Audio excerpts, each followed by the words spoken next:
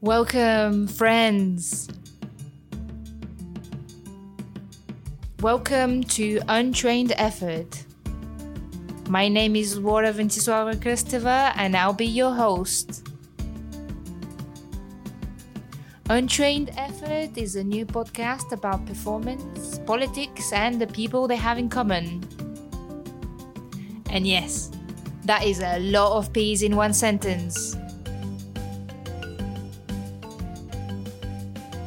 For this, episode 2, I continue my exploration in the area of money and finance and ask if it is not the time for the cultural industries to advocate and push for something bigger, beyond, quote unquote, the survival of our sector or targeted investment, as it is now more fashionable to talk about. Shouldn't the theatre world be advocating for systemic change and a tool that would guarantee everyone's participation in creativity? Wouldn't that be amazing? Could universal basic income be the answer? Universal basic income guarantees all citizens, all residents of a country to regularly receive an unconditional sum of money from the government, in addition to any income from elsewhere.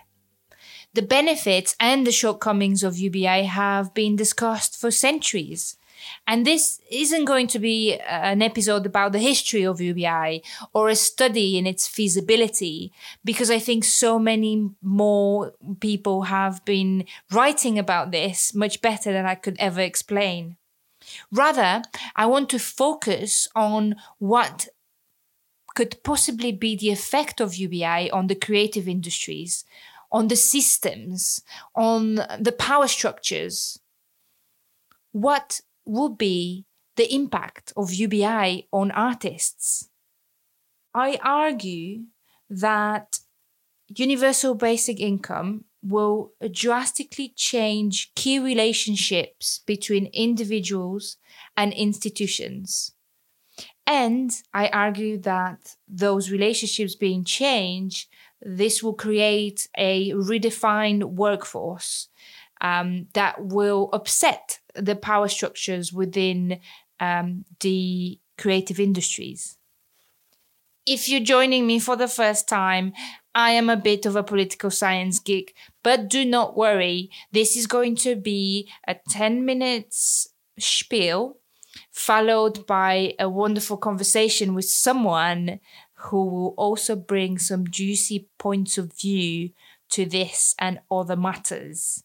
So stay with me. Let's look first at this idea that universal basic income changes relationships between individuals, institutions, and ideas.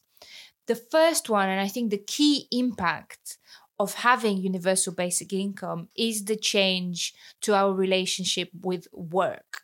Not only of what work means, but what work is for, and therefore what work do we want to do.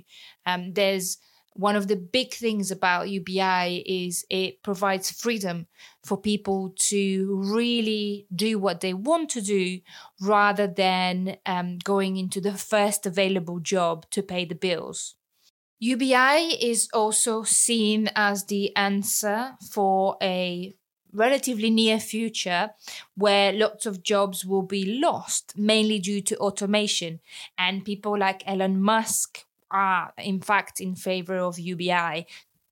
And so is the Pope, actually. That's a good piece of trivia right there. So in fact, UBI is said to be a tool to prepare us for a society where there will be less jobs. And it's also there to prepare us for a society with an ever growing aging population, because receiving an amount of money per month or per week that is stable and continuous and is not dependent on your personal circumstances can free your time, and that time can be dedicated to caring for others. current systems are said to rely on the idea of work at all cost, whereas in future we will increasingly have periods of non-work. And this has been made really clear by the pandemic. And if COVID continues to be around, we will see most probably periods of lockdown and periods of easing of the lockdown. Therefore, how can we prepare for that? Could UBI be the answer to this? Another point about how UBI changes the relationship to work is the realization that actually right now, nowadays, we don't speak anymore about mass unemployment, but we live in a period of time where we have massive underemployment, and that's evidenced by an increase in zero-hour contracts, what's called zero-hour contracts here in the UK, which are flexible contracts, and people work per shift, so number of hours rather than continuously. But also any other various low-paid jobs, and is very prevalent in the cultural industries, in theatre in particular, with artists, technicians, producers, administrators being often also double jobbers. And recently, we started talking a lot about the freelance workforce in the theatre industry, which is 70% of the workforce is freelance. And we can say it's normal because people will be working project from project, but it also comes with a certain degree of downside for individuals, which we can discuss a little bit later. There's a certain workforce liquidity, which I think ultimately benefits a lot the employers rather than the employees. But this is something that I want to find out from my fellow freelancers. Is it really a choice to be freelancer nowadays?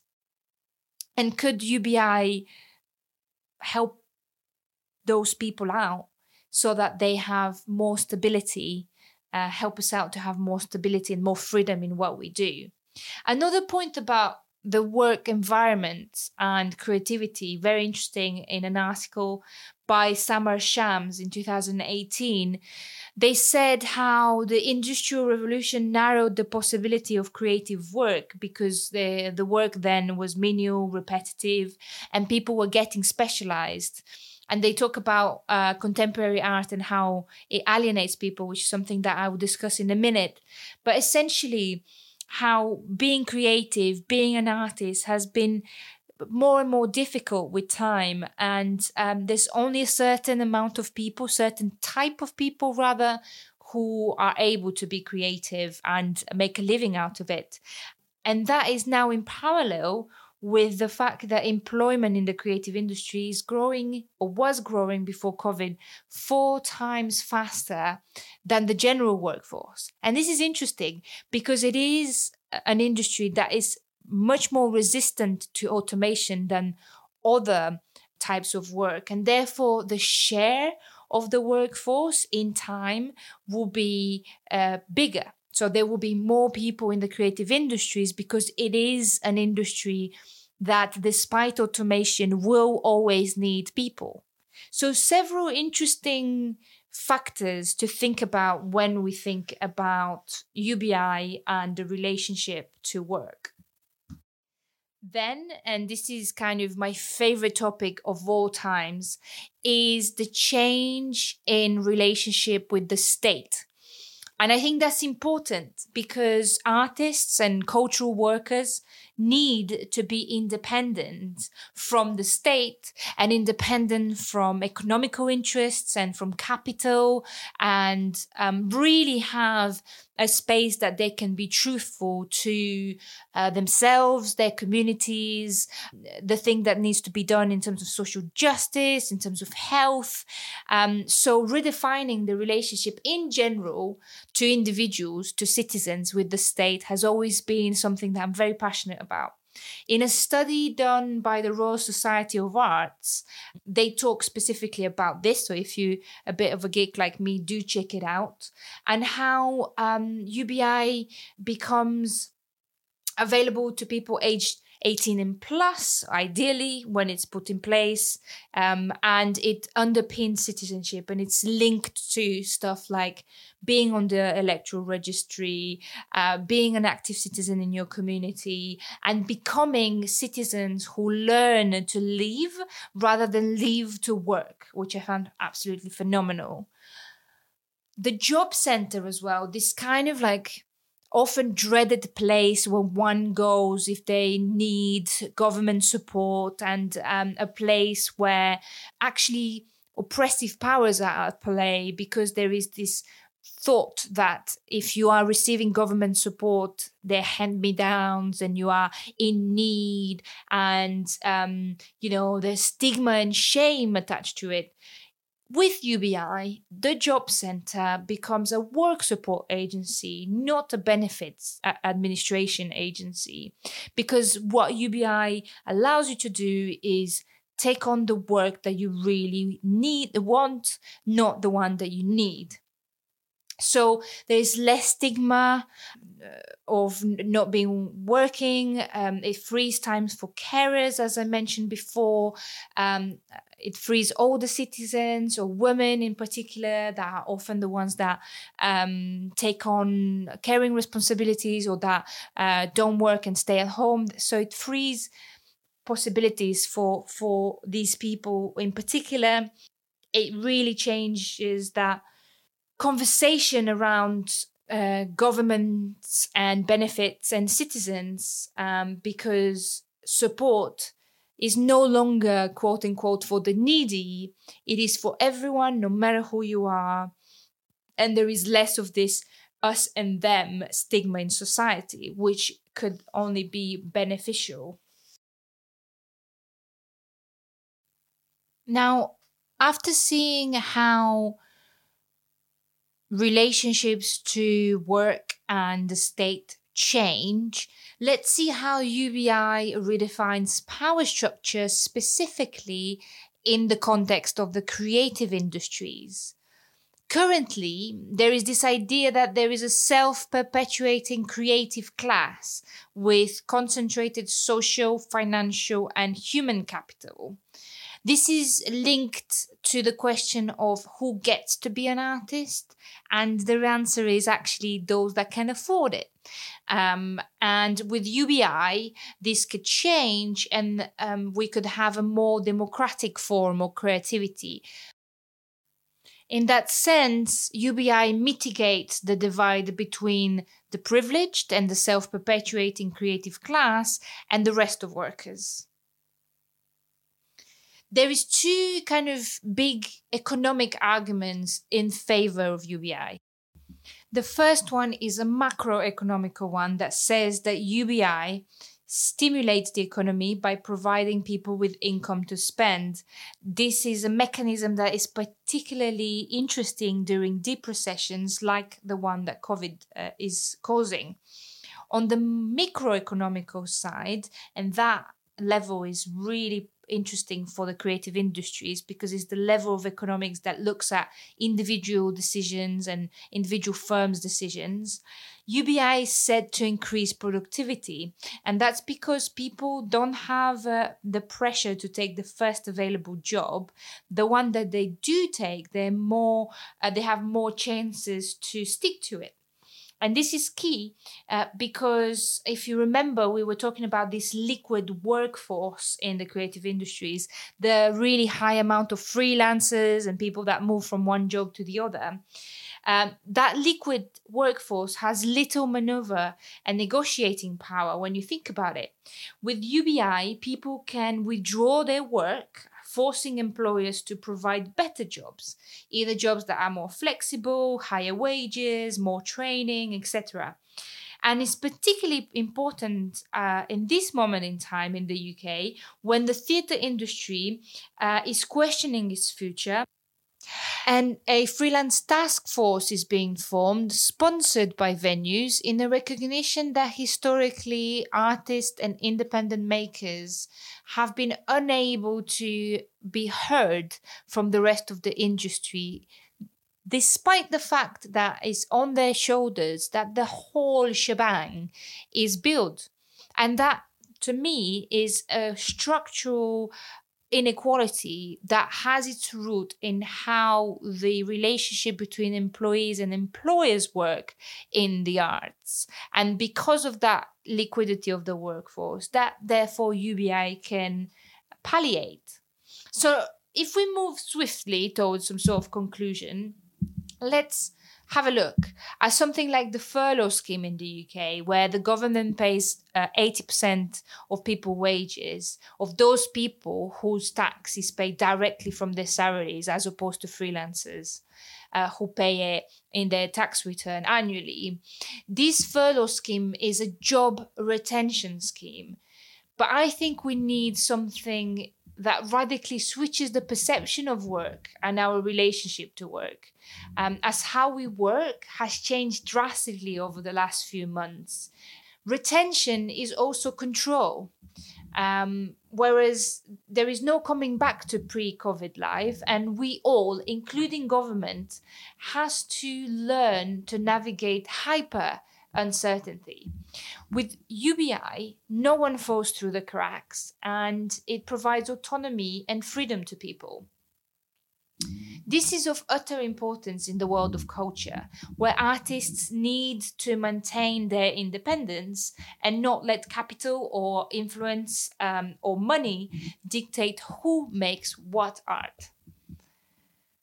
But UBI and the creative industry in the creative industries undermines the very idea of industry and the pursuit of money out of it. If UBI is not yet viable, especially while this government is in power, a government, by the way, which rejected a petition in favor of UBI on the 30th of March on the basis that it being inadequate in targeting help to those who need it most. So a government whose policies actively perpetuate an oppressive class system, how can we artists, producers, technicians, etc., come up with a system that solves these inequalities and class and race wars in our professions? Are there other systems we can get inspired by so we can level the playing field and achieve at least some degree of wealth redistribution? While I prepare this episode, I recall conversations with colleagues in France who live a slightly different reality, and I decided to get in touch with one of them. I call Clément Suquel, a producer and administrator based in France, who works in a production company and is currently leading on several projects, including dance, theatre and radio. I asked her to introduce us to l'intermittence, this system that, as far as I know, is unique to France. Here is Clémence, with her English voice by Victoria Voucheva. En fait, à la base, je crois que c'est 1936 le début de l'intermittence et ça concernait les artisans décorateurs du cinéma. The intermittence starts in 1936 and it was initially for set designers working in the cinema industries. As a matter of fact, it was film producers who advocated for creation of the scheme because they couldn't find designers who would agree to quit their yearly, regular paying jobs. So the film producers couldn't find people to come to work on short contracts to make scenery, for instance. So intermittence was in fact a measure put in place following the demand of the employers. Il faut se dire que c'est un dispositif qui a été mis en place à la demande des employeurs. Et assez rapidement, du coup... 1945, the unemployment insurance schemes or unemployment benefits were put in place. In France, you have a number of different unemployment benefits. There is the general scheme, and then a whole other bunch of schemes that are specific to certain professions and take into account the specificities of these particular jobs. Et ça s'est étendu aux artistes et aux techniciens du spectacle. This was then extended to include artists and theatre technicians in 68, I think. Gradually, it was broadened, and today there are 120,000 people in France the intermittence applies to. It's a lot, but not a huge amount in proportion to the whole French population. Et alors, il faut vraiment se dire que l'intermittence, c'est pas un statut juridique, c'est pas un métier, c'est pas une étiquette qu'on colle à quelqu'un, c'est vraiment un régime spécifique d'assurance chômage, c'est-à-dire We should remember that the intermittence is neither a legal status, nor a type of occupation, nor a label to stick to anybody. It is a specific, individual unemployment benefit. This means that it is the right one unlocks by paying national insurance, by working. It is something linked to employment, but that has no trade-off whatsoever. You're not going to be asked to do community work in exchange for receiving your unemployment benefit linked to the intermittence.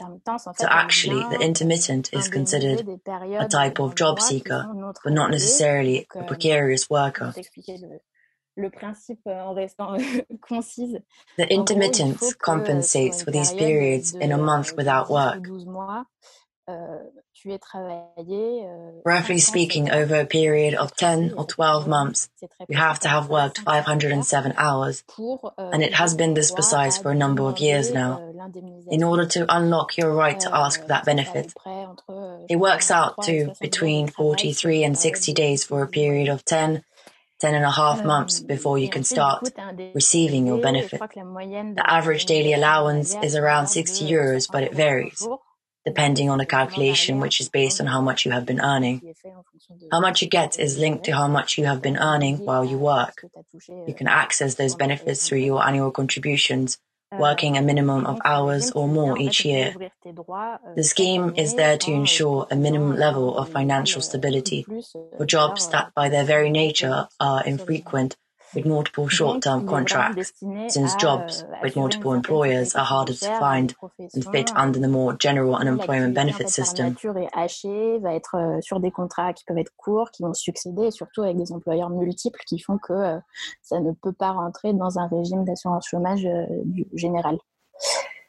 Donc à la base c'est vraiment ça l'idée, et c'est pas tant, même si évidemment c'est aussi assez énorme, c'est pas tant l'idée d'offrir au secteur culturel une espèce de subvention déguisée qui vienne permettre une activité par ailleurs personnelle et libre. Mais c'est pour autant ce que c'est vraiment devenu. So really the idea wasn't to give the cultural industry some sort of hidden funding to allow for independent individual activity. Although it does have a significant impact, it has become something like that though, because on one hand it allows people to be available and to work in this industry, because if they had day jobs, it would be so much harder for producers to hire people.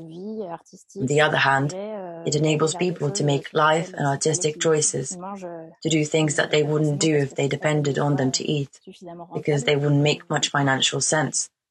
This is in a sector that, even though it is funded, and we're very lucky compared to other countries, people don't earn that much.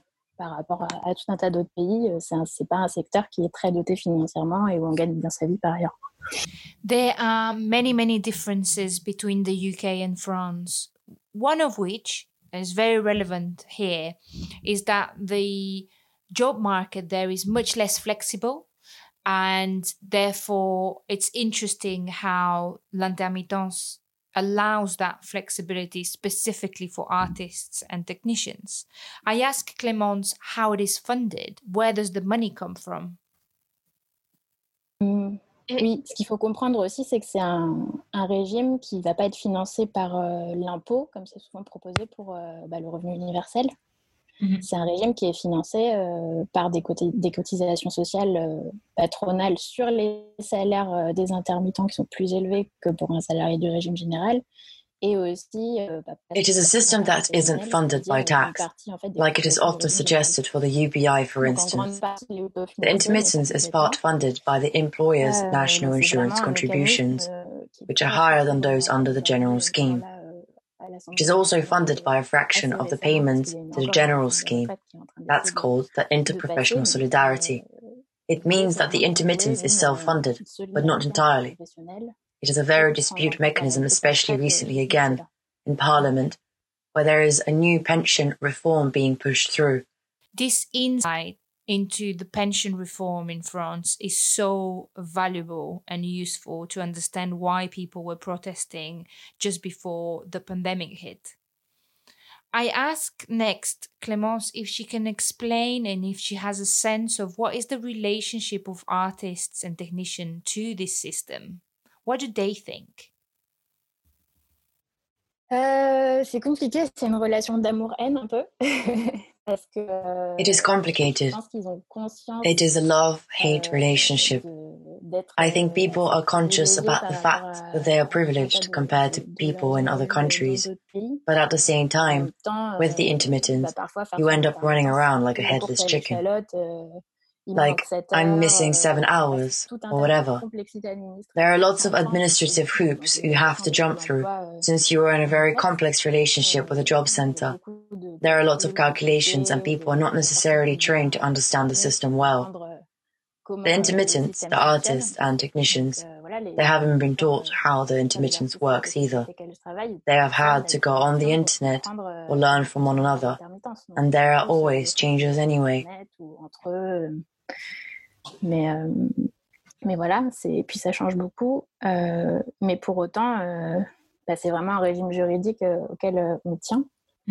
Parce que, that being said, it is a legal system we really cherish because it allows the sector not only to survive, but also to maintain a certain balance in the implementation of our cultural policies.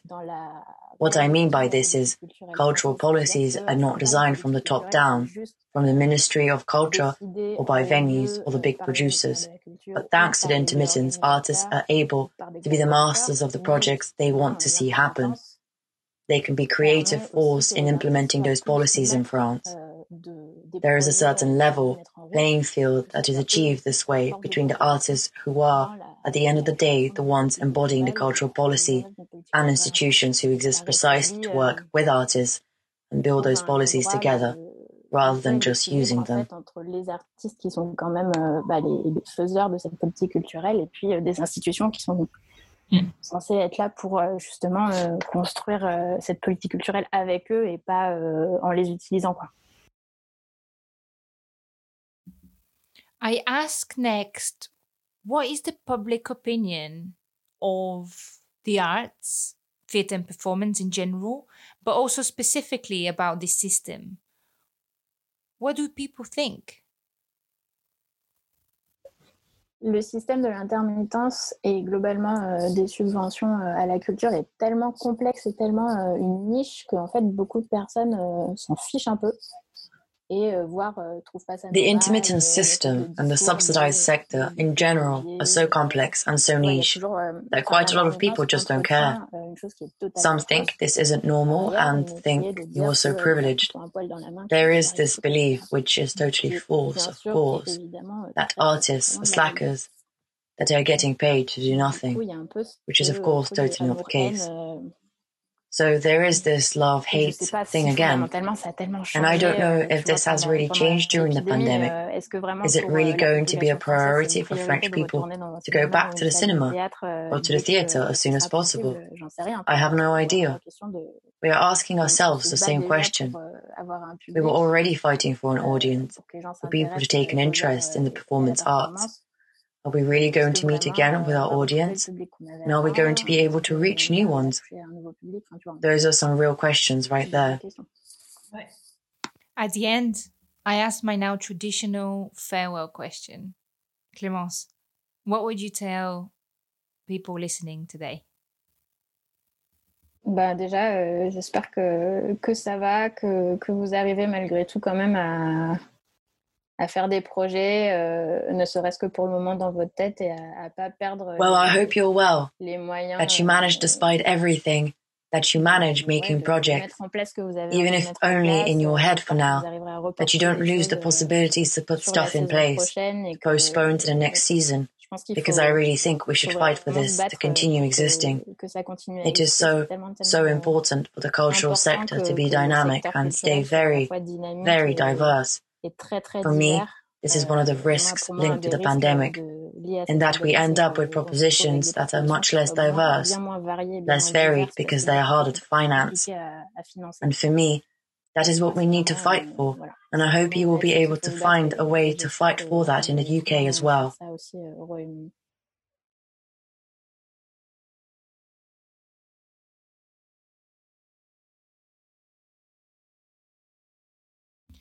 After we finish the more formal part of our chat, I stop recording and we speak for an hour with Clémence, catching up on life and work and policy, and how there is a big gap between what politician offers and what they can do and their ability to make the laws and put in place the mechanisms for that to exist, and is riveting. However, I unfortunately didn't record that. So what is available to you is a bonus episode in French with our 40-minute chat up to this point. So I do encourage you to have a look, and hopefully I'll bring Clémence back another day on another topic to continue picking her brains. From what we discussed, two things really struck me. It was then the powerful cinema producers that instigated first the intermittence. It was the employers that were at the core of that change. And it was coupled with a seismic event like World War II. The other thing is that UBI and intermittence do have something in common, which is staying away from employment for employment's sake.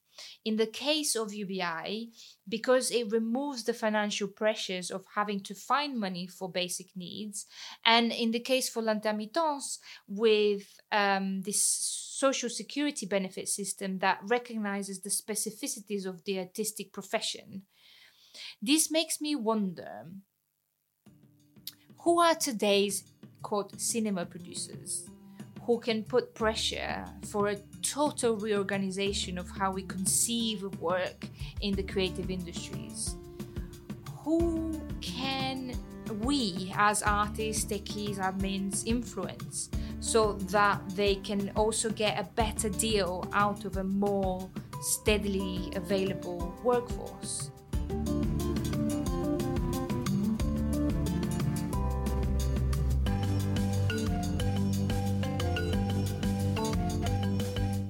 All these talk about employment and status and financing lead me to the query, is being an artist a job?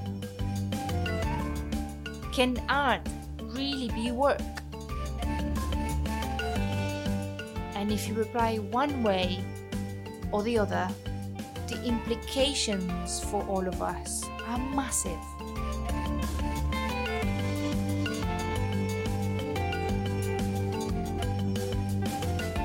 But we ran out of time, so we will need to meet again in a couple of weeks' time to continue this exploration around performance, politics, and the people they have in common. Until then, stay safe, my friends.